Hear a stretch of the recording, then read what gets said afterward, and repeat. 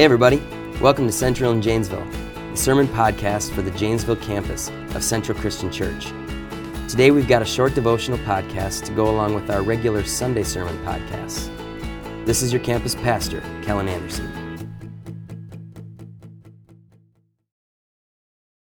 Hey everybody, thanks for joining me for today's devotional. Today we're going to talk about patience. And I want you to kind of rate yourself 1 to 10, wherever you're at. How patient are you? What do you get the most impatient about? For me, I say this a lot when I'm preaching because it's probably a thing that, I struggle with it the most. And I think a lot of us are probably, but bad driving. I cannot stand being around people who don't know how to drive. I also can't stand, I get very impatient with slow computers and bad internet. I grew up in a time where it was dial-up and that stuff, and you had to wait forever. And now it's like if that thing doesn't pop up right away to the internet place that I want to be at, it's just super frustrating. Bad customer service. I've been having a problem with an Apple Watch, and I'm telling you, Apple hasn't been giving me the best customer service on it, and it's frustrating. I get impatient.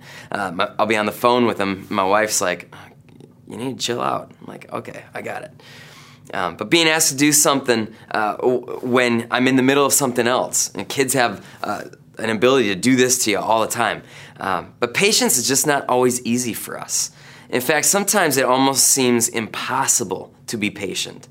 I think impatience is actually kind of a part of our natural fallen state that we were born into. I look at my own daughters, and they can't wait for anything. From the minute that they were born, whether it's as a baby, you're crying like crazy because you need food, or the TV shows that they want to watch. They get impatient with each other. They get impatient about when the next time that they're going to see grandpa and grandma is or their cousins are.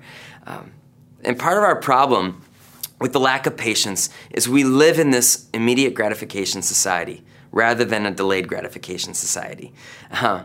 We don't want to wait in line at a restaurant. We'd rather use an app where we can kind of cut in line before we even get there.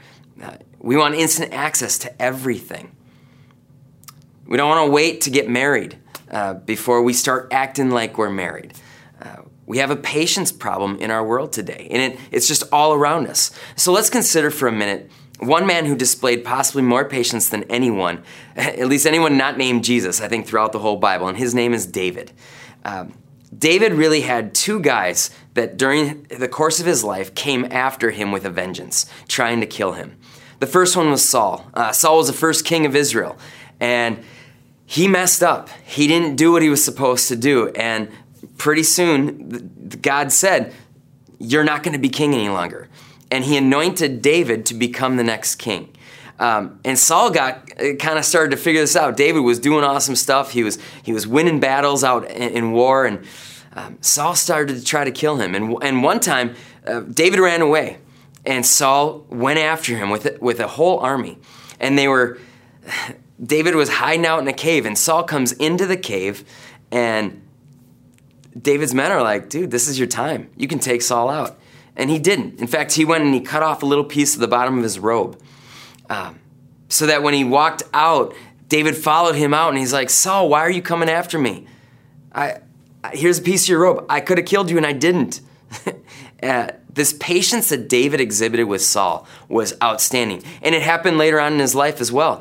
Absalom, his own son, also came after David to kill him. He wanted to be the new king. Once again, David, instead of fighting his son, he took off. He was patient with his son. He didn't take him out when he probably could have. David displayed great patience in his life, and patience is one of the key attributes that we need to display in order to live the way that God wants us to live. Proverbs 14:29 says, "Whoever is patient has great understanding, but one who is quick-tempered displays folly." You're going to have pressures and frustrations in life. It's going to be unavoidable. But you can be slow to anger. I love what James says in James 1:19 and 20. He says, "Everyone should be quick to listen, slow to speak, and slow to become angry, because human anger does not produce the righteousness that God desires." Ephesians 4:2 says, "Be completely humble and gentle, be patient, bearing with one another in love." In Scripture, the Greek word that's often translated into patience is this word macrothymia. And it's this compound word for macro, which means long, and thymia, which means anger. And when you put the two words together, it carries this idea of taking a long time to burn with anger. Taking a long time to burn with anger. I don't know about you, but it doesn't take me very long for that thermometer of anger to just kind of get to a point where it's like I'm ready to blow. Do you think, though, that taking longer to heat up with frustration is going to be a healthy thing for you? Of course it is. Now, I want you to think about it. 6 months ago, did it take a little longer for that temperature to get going? Or are you getting angry more easily right now? Hopefully we're learning to trust God and to give Him the frustrations that we deal with so that we can have patience in this life. Jesus is patient with us more than you'll ever know. It says in 2 Peter 3:9, the Lord is patient with you, not wanting anyone to perish, but everyone to come to repentance. And one of my favorite authors, Paul David Tripp, says, for the believer, harsh, critical, impatient, and irritated responses to others are always connected to forgetting or denying who we are and what we've been given in Jesus. It's very clear that no one gives grace better than a person who is deeply convinced of his own need of it and who is cogently aware of the grace that he has been given and is, in fact, being given today. So I want us just to remember, I think one of the things that helps me be patient more than anything is Jesus is patient with me. But also, the people that I'm getting impatient with, their sins are no worse than my sins. Jesus has chosen to be gracious with me. I can at least expect myself to show that same kind of grace and patience with others. And I want to encourage you in that today. So why don't we pray together? Lord, I pray that you'd help each and every one of us, myself included, help us to learn the patience that we need to be able to give to the people in our lives, the same kind of patience that you've given to us. God, forgive us those times where we let that lack of patience take over our lives and we treat people with just scorn and ridicule.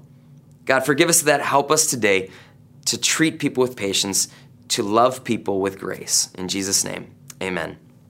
Well, thanks, everybody. Hope you guys have a great week, and we'll see you next time. Thank you for listening to today's podcast from Central in Janesville. Be sure to subscribe to the Central in Janesville podcast to keep up to date with each of our teachings. Thanks.